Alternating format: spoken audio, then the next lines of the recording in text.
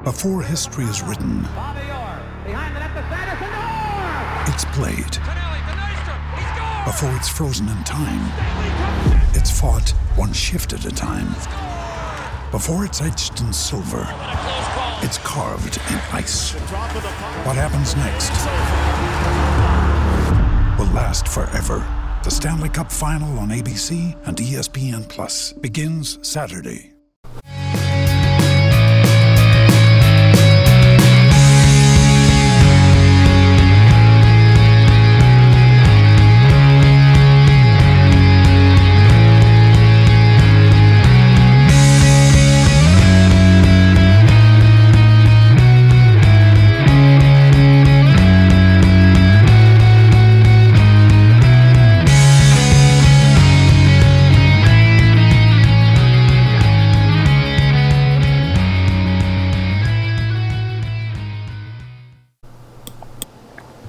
Hello, ladies and gentlemen. Welcome to Bantering the Blue Shirts flagship edition. This is a half of a bi-weekly podcast where Mike and I sometimes talk into your ear about the New York Rangers.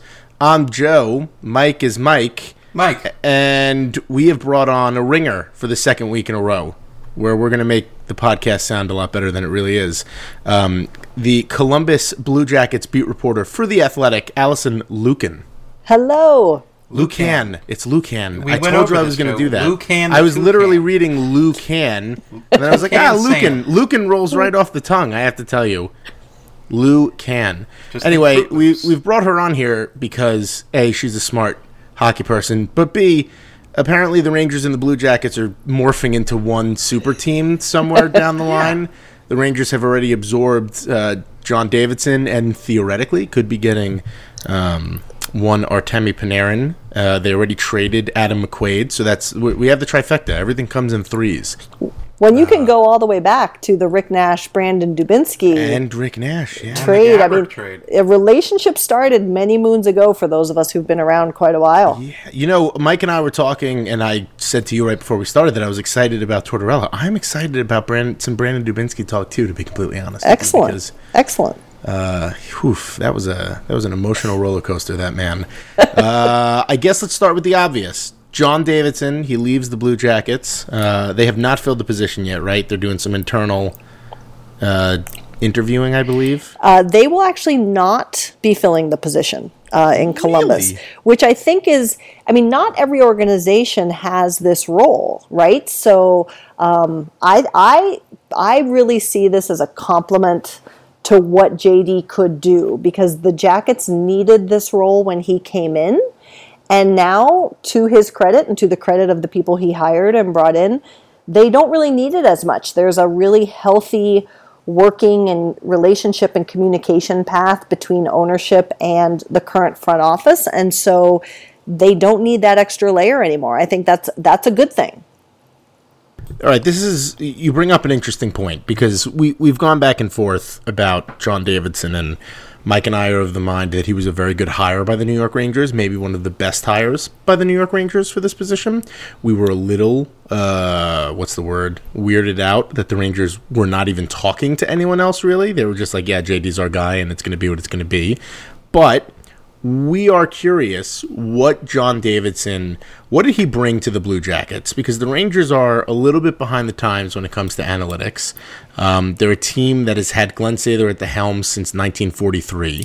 And when you have somebody who's that entrenched in a position and really has no fear of being fired, Glenn Sather was the guy, and there was really no pressure from above him at any stage of the game.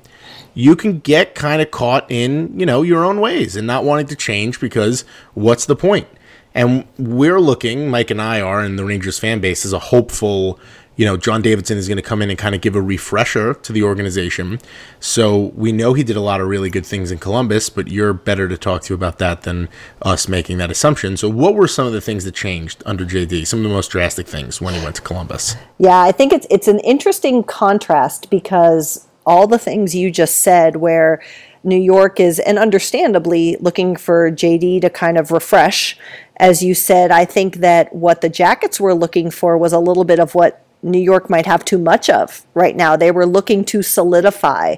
They were looking to establish. And so for Columbus, I think it's two different products of the same elements of him having the charisma he has, him having the experience he has, having the clout he has. Columbus needed someone with that stature to come in and say, everything's okay. Everything's going to be fine. And I think that is a similar type experience to what the Rangers are hoping for. And once you get that, it frees up some space to make the right moves. And I think that's where things might differ, New York to Columbus. But what he did for Columbus specifically was, first of all, he gave ownership, again, that kind of buffer idea. Like, there was not a lot of trust. There was not a lot of confidence because the Jackets just had not won.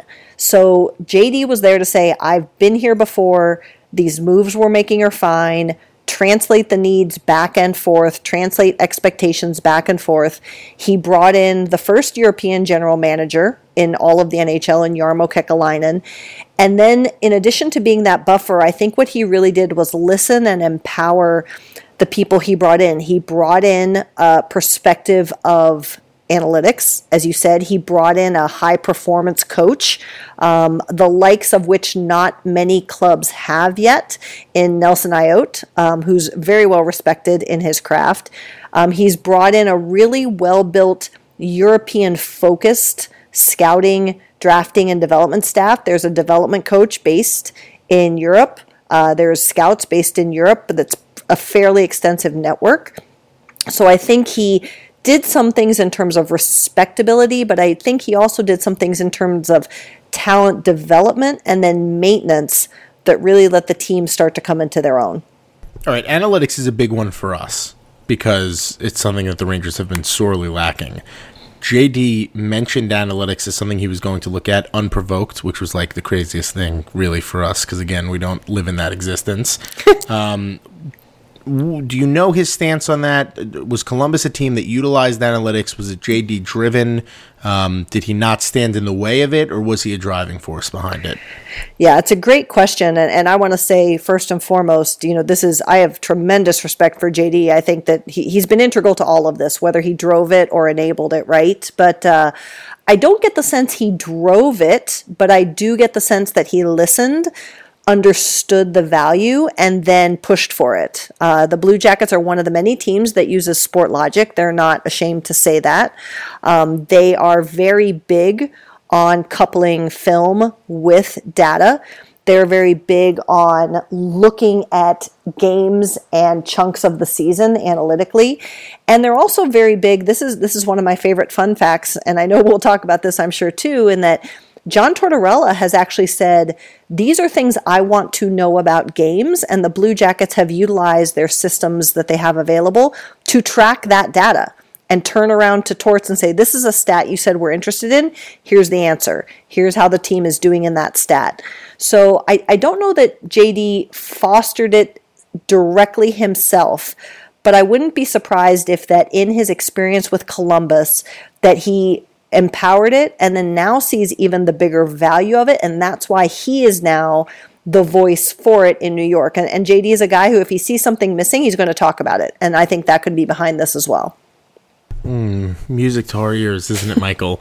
Mike, I've taken you away. I was just letting you do whatever you wanted to do, very rudely. I think an important part of this equation for the Rangers, Allison, is the Hartford Wolfpack have just been an unmitigated disaster, really, for the past couple of years. And, we know that, Columbus and, its AHL affiliate, Cleveland, had, I think they won, when they won the Clarkson, was it 2016?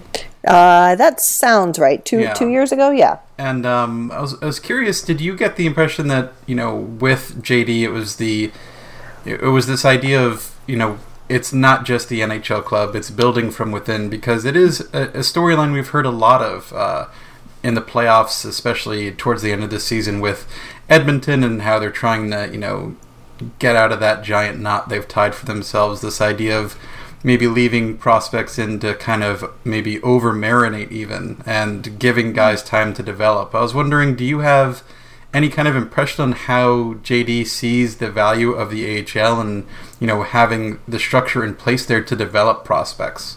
Yeah, it's a great question, and it's interesting that you say that. It's not one aspect that I had considered in this whole relationship and management, but it was a real transition for Columbus. Prior to JD and Jarmo Kekalainen, the Jackets were an organization where if there was talent in the pipeline, they were like, bring them up quick, right? Like, bring them up, make them play. They can be the difference maker at the NHL level. And they were burned. I mean, Derek Brassard, who you guys saw, was a guy who was burned by an early rush up to the NHL level, and thankfully was thankfully able to make something out of his years in the NHL, and a great guy to boot. But under JD's leadership and Jarmo Kekalainen's leadership, the Jackets definitely transitioned to a team, an organization, if you will, that said, let those guys simmer down there. Let them kind of get fully baked in success at a lower level. And the belief that understanding that and what that takes, even if it's at a quote-unquote lower level, will translate later. And it was now, 2 years ago when kind of that group of Calder Cup winners came up to Columbus, and you could feel that was part of some of the energy change in the room. You could feel a difference in confidence. You could feel a camaraderie as well, which I think is also really important. So yes, I think that again, it was, and I don't want to again take anything away from JD. There were so many people involved in turning the organization around, but yes, shifting to an intentional development where guys have to really fight to get their chance because there's so much talent to push through to get up to the NHL. That is a part of the Jackets culture now, and it certainly did not used to be. Yeah, right now the Rangers are like drastically avoiding sending anybody to Hartford if they can help it. At least they have the past 2 years, because it is just not a place for any form of actual development. And the players who did need to spend time in Hartford, realistically, Lieber Hayek and Elias Anderson actually looked better in the NHL than they did in the AHL because they were it's an absolute tire fire. But the Rangers fired the entire coaching staff down there and are starting from scratch. And they waited for JD to do the hiring process. So that's very nice. All right, let me ask you this. Columbus made easily one of the most ballsy moves this trade deadline by not trading Panarin, going all in for Duchesne, all in. I'm sorry? I loved it. I thought it was Yes, I did too. Swing for the fences, and they've never won a playoff series before. They pushed all the chips to the middle of the table, accepted all the risk. Oh, man, I just wish they went deeper. And I know that Jarmo was kind of the guy who said, if we lose, it's on me. But I didn't want people to just sit there and be like, oh, the fucking Blue Jackets again, I believe is the quote, or something along those lines.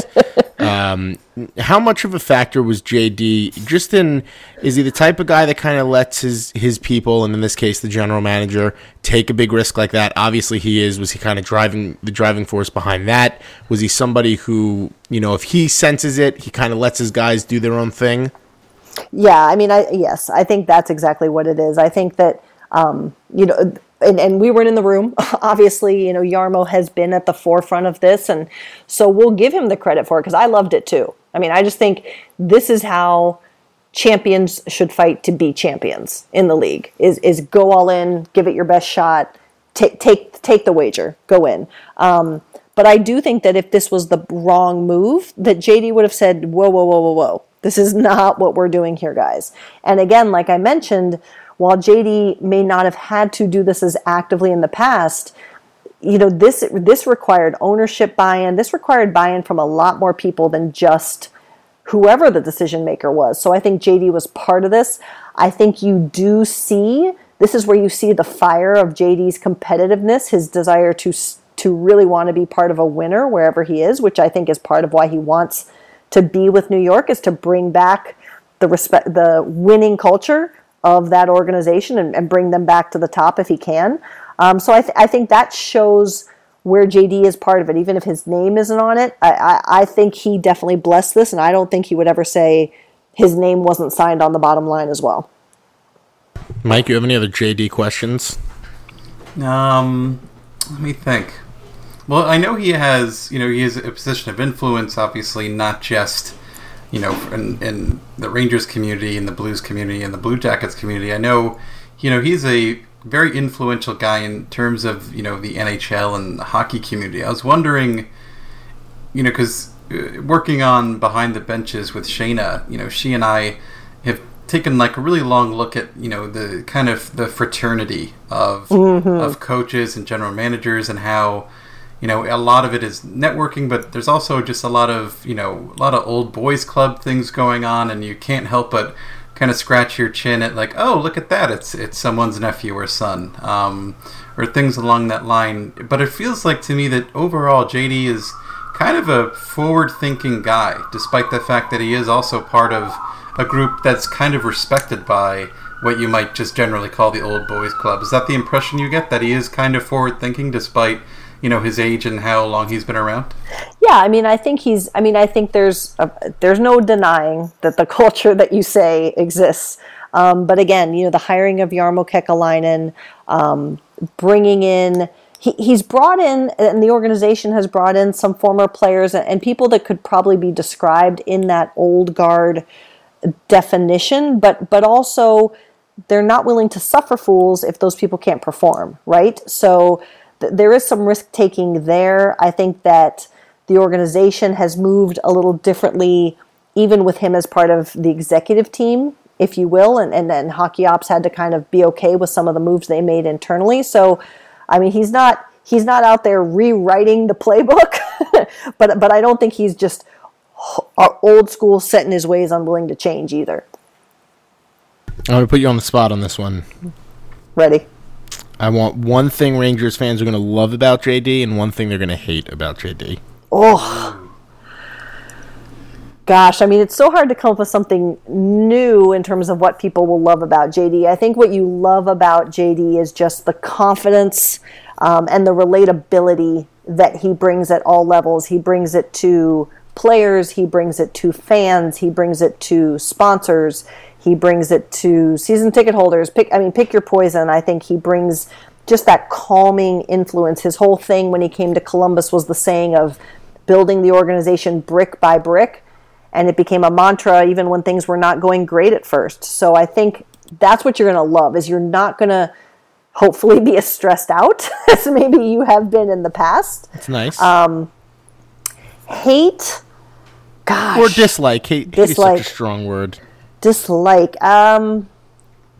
It might be, this is a little on the spot, but it might be even a little bit of what we've just discussed here now too, is that I think someone who does his job well doesn't necessarily, it's not like he comes in and makes a swath of sweeping changes, and it's not like all the changes bear his fingerprints directly, right? So even if you look at what happened in Columbus, there were so many things that I can point to that happened that I would argue JD played a part in, but like when you guys ask me, like, what did he do here? What did he do here? It's much more subtle.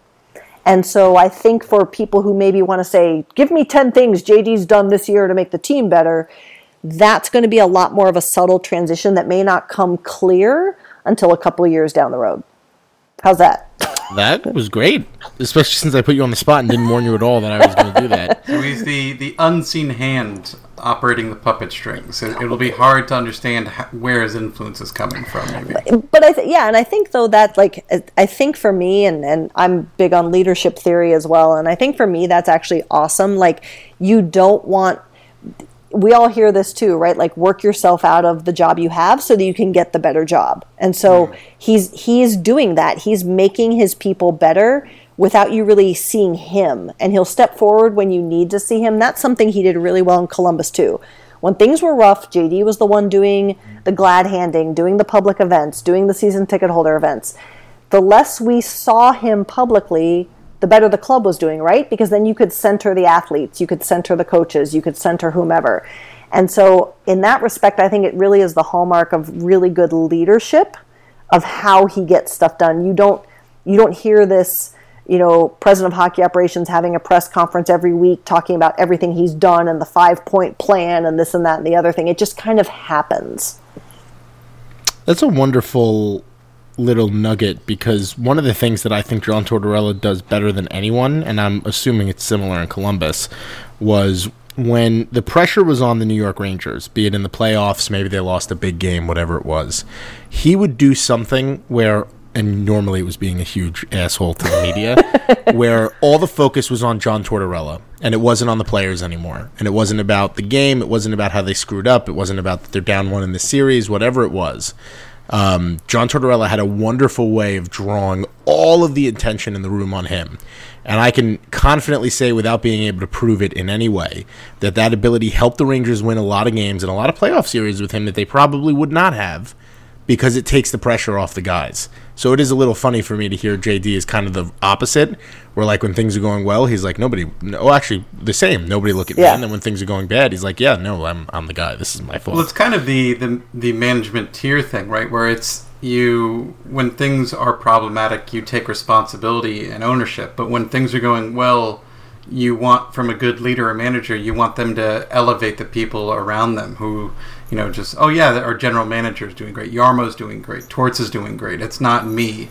I feel like that is the sort of trait that we all recognize in JD that makes him kind of this guy who's impossible not to love to some degree. Like the charisma, I think it was a great word you used, Allison, like his clout, like he's widely respected, but he's also, everywhere he's really kind of left his fingerprints, he's deeply loved and appreciated. And I think that's what kind of sets him apart from a lot of, kind of the old guard there.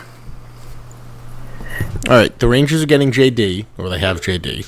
Hopefully, they're getting Artemi Panarin.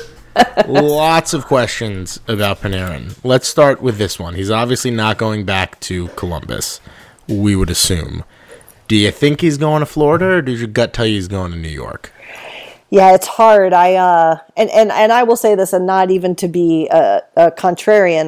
There's a chance that he could come back to Columbus. We're not really sure on what he's all about, mainly because there's been a language barrier, and we've only talked to him directly a couple times, only once without a translator in the 2 years he was with Columbus. So it's harder to get a read on him. I do think New York and Florida are the two kind of primary targets for him. And I honestly was leaning more towards Florida until he made some casual away from the ice, away from the arena comments, just talking about how Florida doesn't have as many fans.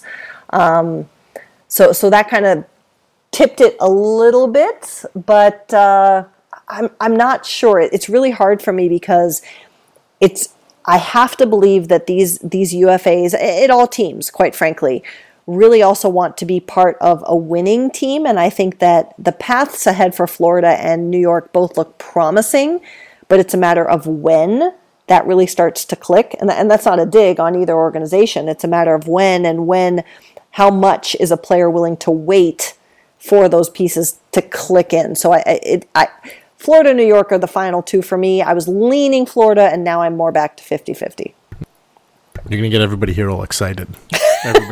I mean, to be completely honest with you, the Rangers fan base has considered Panarin basically a foregone conclusion. Oh, I'm aware. Just like Kovalchuk was a foregone conclusion. But this goes so much deeper.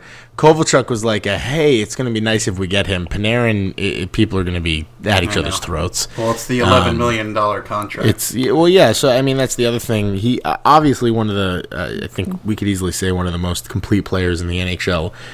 It is so hard to get superstar talent in their prime, and Panarin is at that level, maybe on the back end of what you would consider prime at 28, but he doesn't have the wear and tear of an NHL season on him.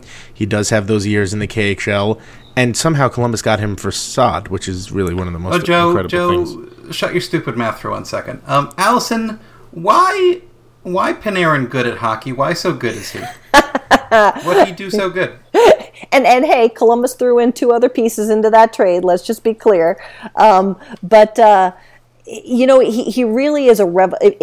When he came to Columbus from Chicago, admittedly, even all of us media wanks who were at training camp, we didn't get to see him much because Chicago had not had deep playoff success with him. And so we knew of him, we knew his stat line, whatever. But we sat around the first training camp when he was there, and we all just kept looking at each other saying, why did Chicago let this guy go? And I think what you see, the vision is easy to see, the skill is easy to see. What's secondarily maybe not as easy to see is that he commands attention on the ice, which of course gives his line mates time and space, the old adage of what everyone wants. He also, he kind of tap dances on the ice. He's so light on his skates, but then at the same time is so hard on the puck. The guy isn't even 6 feet tall, and he can maintain possession like few can, and he can control the puck like few can. I have said, even now that, you know, we don't know if he's even ever going to come back to Columbus again unless he's in a visiting roster, he's arguably one of the top 10 players in the league for me, if not the top 5. Yeah. What's hard about that is that when he's not on and he has dips, that becomes really noticeable. And so I don't know if he has those off nights, particularly in a bigger market, right? Or is that going to be a harder hurdle to clear in terms of what the press says and how the fans react? Because he does have his down nights, and it's very noticeable. But he's just so talented in transition. He's so talented in playmaking, and what's crazy is he makes it look easy, right? And that's perhaps the most impressive part of it all. You are talking about a fan base that booed Rick Nash in the playoff game, which and Columbus really did too. So horrific, absolutely horrific. Even remembering that is stupid. Yeah, I think Rangers fan. I mean, Mike and I have talked at length about Panarin and kind of what he brings to the table, and he's one of those guys that you put him in the lineup and then everybody else shifts down, right? Right. It just changes everything. And the Rangers are in a weird spot because there is a level of thought process where, okay, if you swing and you miss on Panarin, do you go after Duchesne? Do you go after, oh, my daughter is not happy with that. Do you go after, some of the other big names? And we've had the discussion that no, there is nobody like Artemi Panarin. There is nobody at his level right now on the market. You have Taylor Hall next year, and really that's kind of the end of things. So for the New York Rangers, it is kind of Panarin or bust this year. And if they need to let everybody else just kind of go, and if you don't get Panarin and he goes to Florida and you don't get any other free agents, that does make a pretty big difference. But all the things that Panarin does really well for the New York or for the Columbus Blue Jackets is what he would do really well for the New York Rangers, and that's kind of where we do get to this point. Did the kind of split with Panarin and Columbus? Is there a split? Is it an organizational thing? Is it just him looking for a fresh start someplace else? Like, we're assuming there's no fractured relationship with the organization and John Davidson and whatnot. Is that true? Yeah, I don't know 100%, but that would also be my read. I mean, I think this is a player.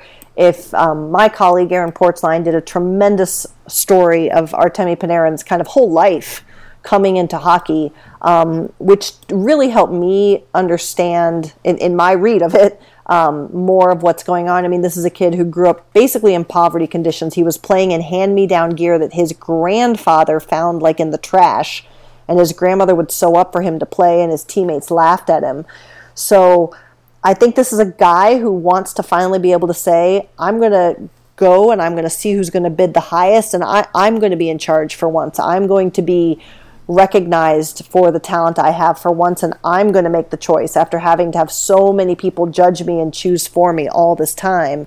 I think he wants that experience, and I think that, listen, I think Columbus is a great city, and I think it's a great destination for a lot of people, but if it's valuable and important to you, as it surely could be, with zero judgment from me to say that you're playing in a really big market, I mean, if that's important, then that's what he's after, and I get that. I get if you want to go home to, I mean, how many towns can you guys name in Russia, right? So if he wants to be able to go home and say, I'm playing in a city, and everyone goes, oh, yeah, I know that city, like, that's his right. He's earned it, and why not? He deserves it. He's that good. So JD could theoretically bring him over. He could give the pitch.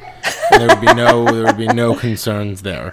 I don't honestly. I mean, not to take anything away from JD. I don't know that it's a plus or a minus for the player. That's just my read. That. Yeah, I don't. There was a video or a GIF where JD went and hugged Artemi in the locker room, and you got the feeling like there might be a relationship there. I was going to ask you, is there something there in terms of his relationship with his player? I know he was on a Rangers broadcast towards the end of the regular season, talking to his old broadcast colleague Sam Rosen, and talking about Bobrovsky and Panarin and their situation and what Columbus was doing, and he really spoke highly of Panarin, which was not surprising given the sort of talent he is. But is there a kind of pre-existing relationship there? I mean, it is president; it's not a GM, so it's a little different.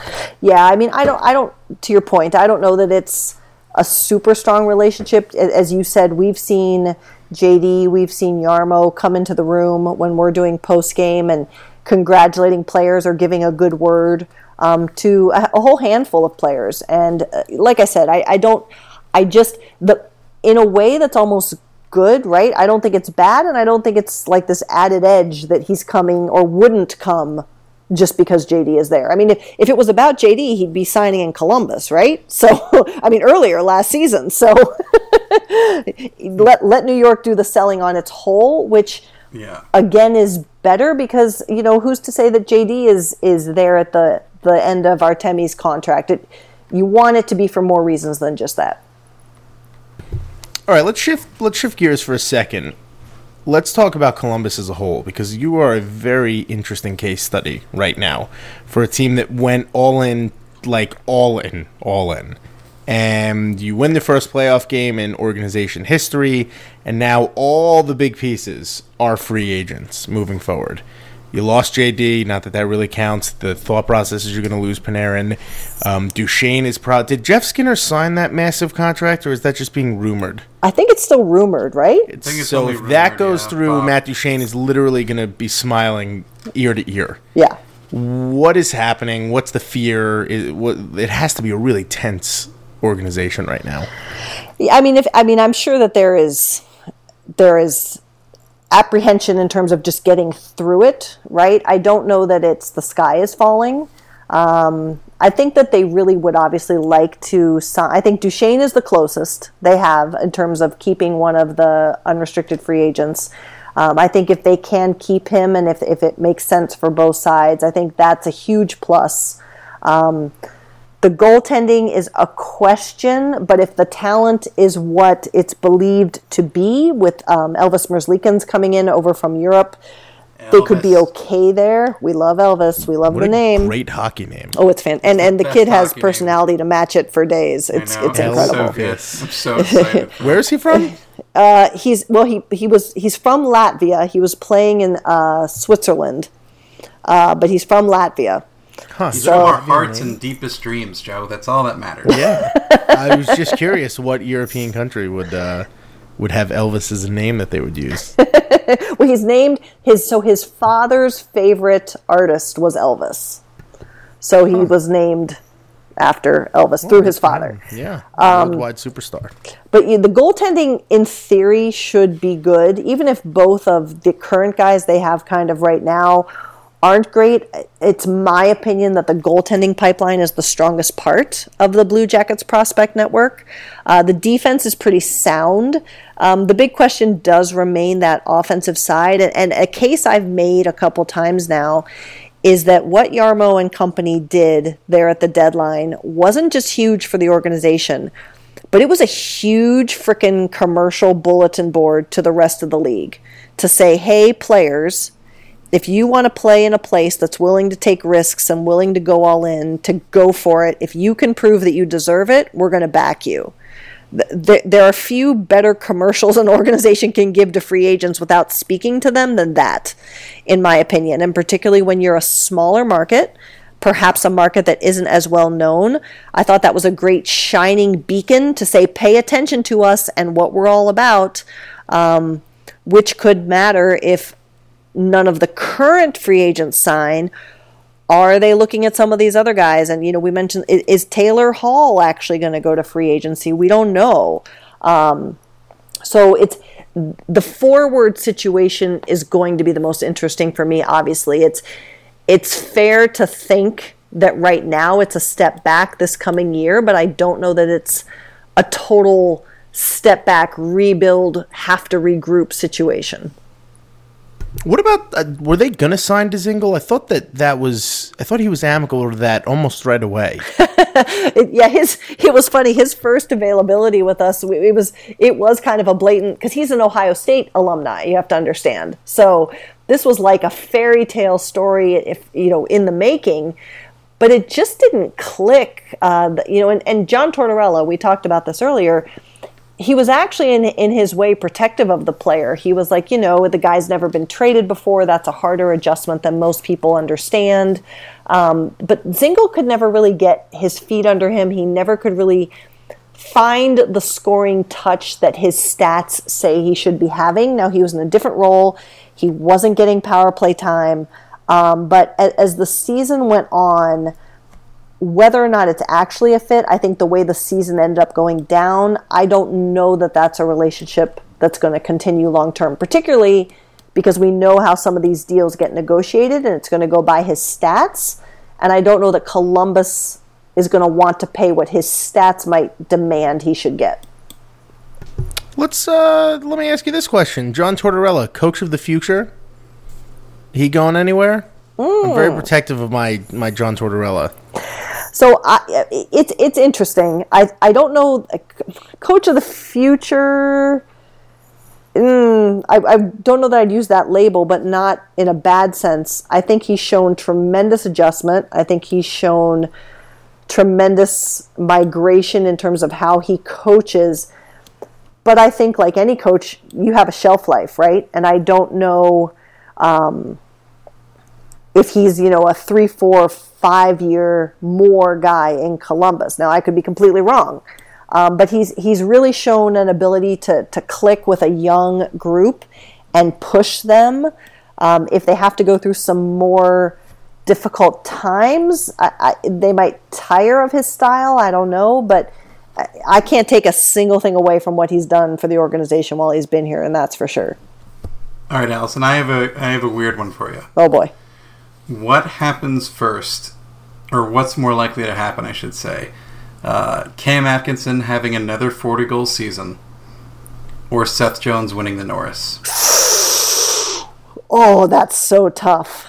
What's happened to most likely happen first? Yeah, what'll happen first? Oh, that's brutal. I'm admitting a little bit of personal campaigning bias here, and I'm going to say Seth Jones gets the Norris. That's what I think is more likely, and I also think it's going to happen. I feel like he's drastically and dramatically underrated. Totally. I don't know if it's, the Columbus market, or if it's just, not appreciating a guy who's still really so young, really. Like, it's crazy. Think about, how... I would actually be curious to look up what's the youngest guy to win the Norris is, but yeah, I just, every time I watch him play, I'm just shaking my head. It's like, he does everything right. That's what he does. He is literally the complete package. That's what kills me about, I wrote on this last year, the way that we evaluate defensemen is skewed as it is, and the way that we pick Norris winners is skewed as it is. It often has such a heavy weight on offensive production.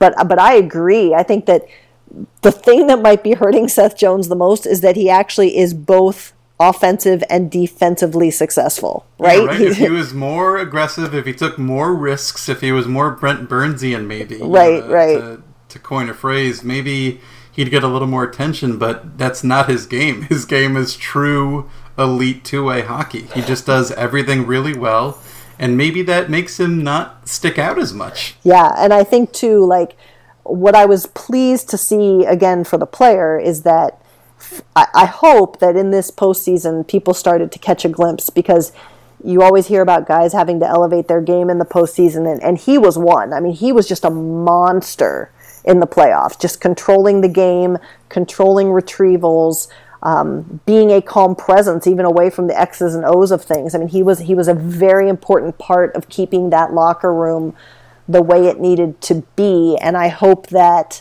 he continues to be front of mind after what he did. Everyone thought Zach Werenski would be, the next amazing defenseman, and he is uber talented as well. But Seth Jones should not be overlooked. Jones over Zach Werenski. Yeah. I mean, and that's no slight to Zach Werenski. No, not at all. He's an elite young defenseman who. Yes. I know, the injury definitely, got him kind of out of a lot of people's minds a little bit. But I look at Seth Jones and I just shake my head and I think, yeah, I mean, that Ryan Johansson trade was big, and it's definitely, has worked to some extent for Nashville as well. But I mean, if we're talking about, most trades comes down to who's the best player. To me, it's Seth Jones by, I wouldn't even think twice. That was first pairing guy who can just eat. He can play half an hour every game, and like you said, Allison, in the playoffs, he elevated his game, and it's really, you can be better than you are? Right. That's it's insane to me. It was one of those weird, and I should say very savvy trades, where you were like, what, Columbus gave up what? Right. For what? Because Johansson had that monster season. Yeah. And it was just like the Derek Brassard for Mika Zibanejad trade on a lesser scale, because obviously Johansson is still a very good hockey player, but you took a risk, a little bit of a gamble, and it's absolutely paying off in Seth Jones. I'm going to throw one more curveball at you. Okay. Before we stop trying to strike you out. Sonny Milano. Oh, he's kind of in a poop or get off the pot situation here. Yes. 23 years old, was really, I think at the time that he was drafted, everybody was talking about him as one of the top prospects in the NHL. Has not been able to put it all together. He's been linked to the Rangers a couple of times, believe it or not. Back 2 or 3 years ago when there was some Kreider trade talk, there was questions about maybe Sonny Milano being part of a deal. Let's talk about him for a bit. What's going on there? Yeah, I think, it's a player who, he's offensively creative. He's surely offensively talented. He just might be in a situation where a change of scenery is going to be the final test for him. He's so good with the puck on his stick, but away from that is where he really struggles. And listen, we all have our own personalities and we all have our own communication styles, but I think that the person Sonny is, who's very laid back and just kind of absorbing, when you're trying to prove that you're trying to be better, it may not communicate that as effectively as maybe some other communication styles. So I think that's harder to keep kind of saying, okay, it's coming, right? Because you don't see any sign of it because he's very laid back about it.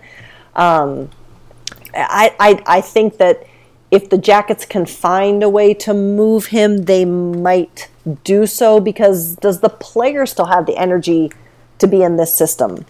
I don't know, but it would certainly be for diminished returns. I'm not willing to give up on him, but it might be time for a change of scenery for him. I don't even know how to say this. I'll do it straight up for Chris Kreider. How about that? No, this affects all of us. Kevin Hayes was just traded to the Philadelphia Flyers. What? The rights of Kevin Hayes were traded for a 5th-round pick to the Philadelphia Flyers. Ooh. And our boy, Alain Vigneault, who I hate with just a fiery passion, that is an interesting one. Who's reporting this? The Flyers are. Oh, well. Yeah. I don't even know what to say, to be completely honest. There's no way... Will he have to sign in Philadelphia, right? They're going to throw money at him. I mean, a 5th-round pick is really nothing, but you're taking the shot. Oof, that's interesting. Did the Flyers really need another center? I don't know. I mean, I know they're... He comes back into the division, theoretically, in a weird way. Very interesting. Yes. That is not a move I would have expected. Not in a million... I mean, does AV go to them and just be like, hey, you have to get this kid? But was that really a connection that's worth... That's exactly what I'm sort of leaving hanging for Mike, because I don't think so. Yeah, I really don't know. AV didn't really use him all that much. Yeah, I don't even know what to say. Huh? That's what's surprising to me. Yeah, this is the news breaking. Literally, this is how I process all sorts of news. At minute what? At minute X, we're breaking news. Just me sitting here. And Allison's eyeball emoji, that is exactly... I just wrote, because I don't even know what to... is Vigneault had to have put in some input, right?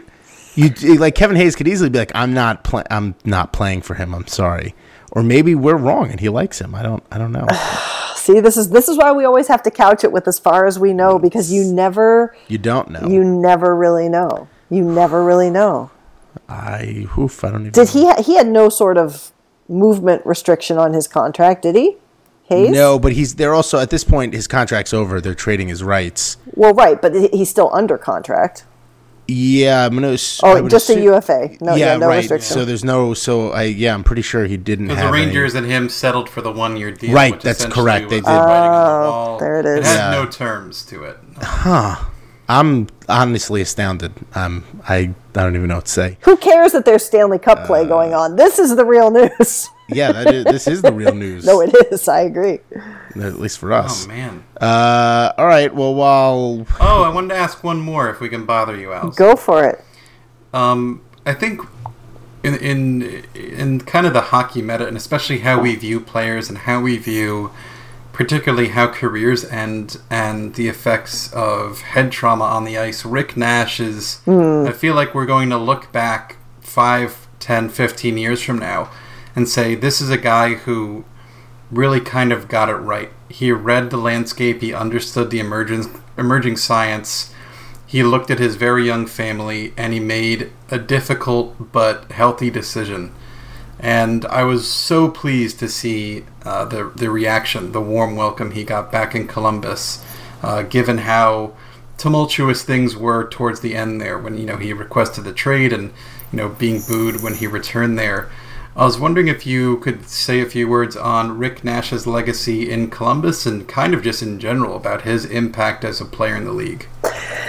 Yeah, I mean, I think that what might be cool about Rick Nash is that even what I say now won't ultimately do it justice.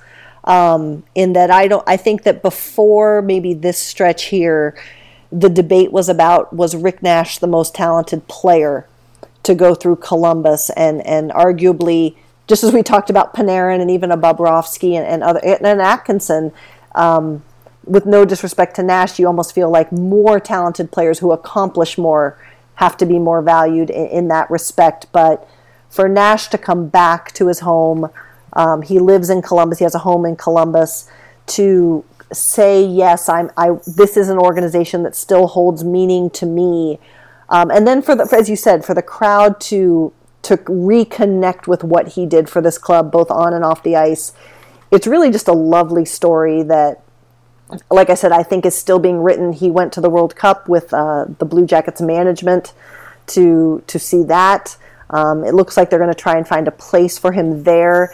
And I think, again, just what a lovely legacy for a guy who was so much of writing the initial chapters of this organization becoming something, that now he can really be part of it when it is something. I think that's what's really going to cement Rick Nash tied to the Columbus Blue Jackets for forever, even above and beyond his love for the Rangers and playing there and all he did there as well.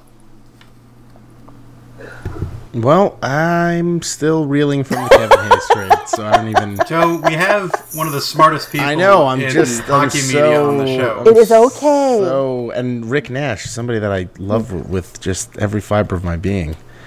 I don't even know. Not as much as you love breaking news. Well, it's just seismic. It is pretty big. Well, and who would have thought? Nothing's guaranteed until he signs, Joe. No, but by the way, I was figuring this out as we spoke, the relationship between Hayes and Vigneault was Vigneault forcing Hayes into a two-way center role that he was not at all suited for. That's the very last interaction that the two of them ever had with one another. Okay, so I'm going to steal that. So Vigneault forced him into a two-way role? Yes. All right, you could totally steal that. All right, I'm stealing that. Mike, back me up on this one, please. I'm still thinking about the pen cap that I dropped earlier in the podcast. It definitely made a noise that registered on the show. For a period of time, it kind of worked, but like Hayes flourished under David Quinn this year in the short time that they had together. And a lot of that was because he was kind of unshackled from that two-way defensive center role that he was just. That's not who Kevin Hayes is. It's just not the type of player that he is. So I just tweeted about it. I was like, did Vigneault learn his lesson? Is there an amount of money that makes it worthwhile for Hayes to go down that road? It's just very, yeah. Well, and who thought this would be I would not have guessed this to be the first shoe to fall, Yeah, I agree with you. And again, he does need to be signed, but Right. the Flyers are putting in this is a risk for them. It's a 5th-round pick, but Right. they have to be confident that they're going to get him. Otherwise, Exactly. they wouldn't be making They a have trade in the first place. Couturier, So. they have Nolan Patrick. They even have... JVR.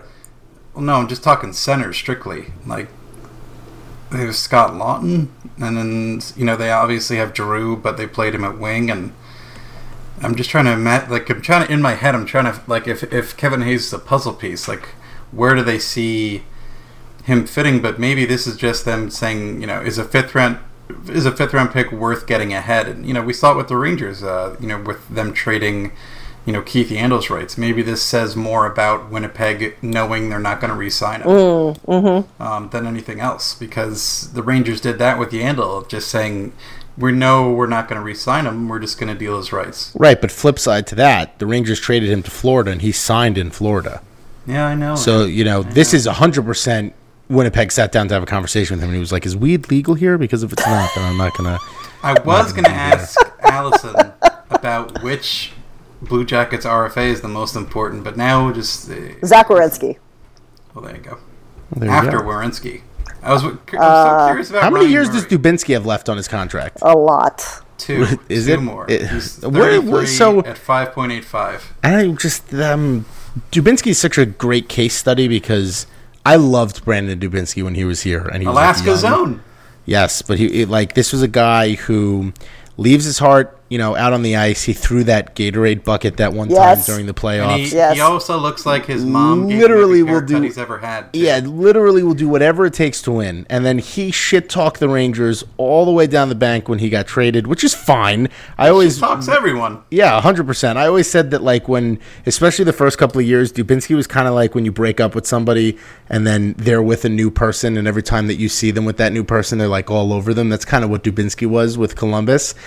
But it's hard to watch somebody like him because all the things that make him great is all the things that make once good players really bad when they get older. And I feel like Right. Dubinsky's kind of in that territory now, where he's not the fastest guy in the world. Right. He is a little bit more physical, so he's wearing down. The offense really isn't there the way Ryan that it's supposed to be. Callahan's story. Well, it's almost worse.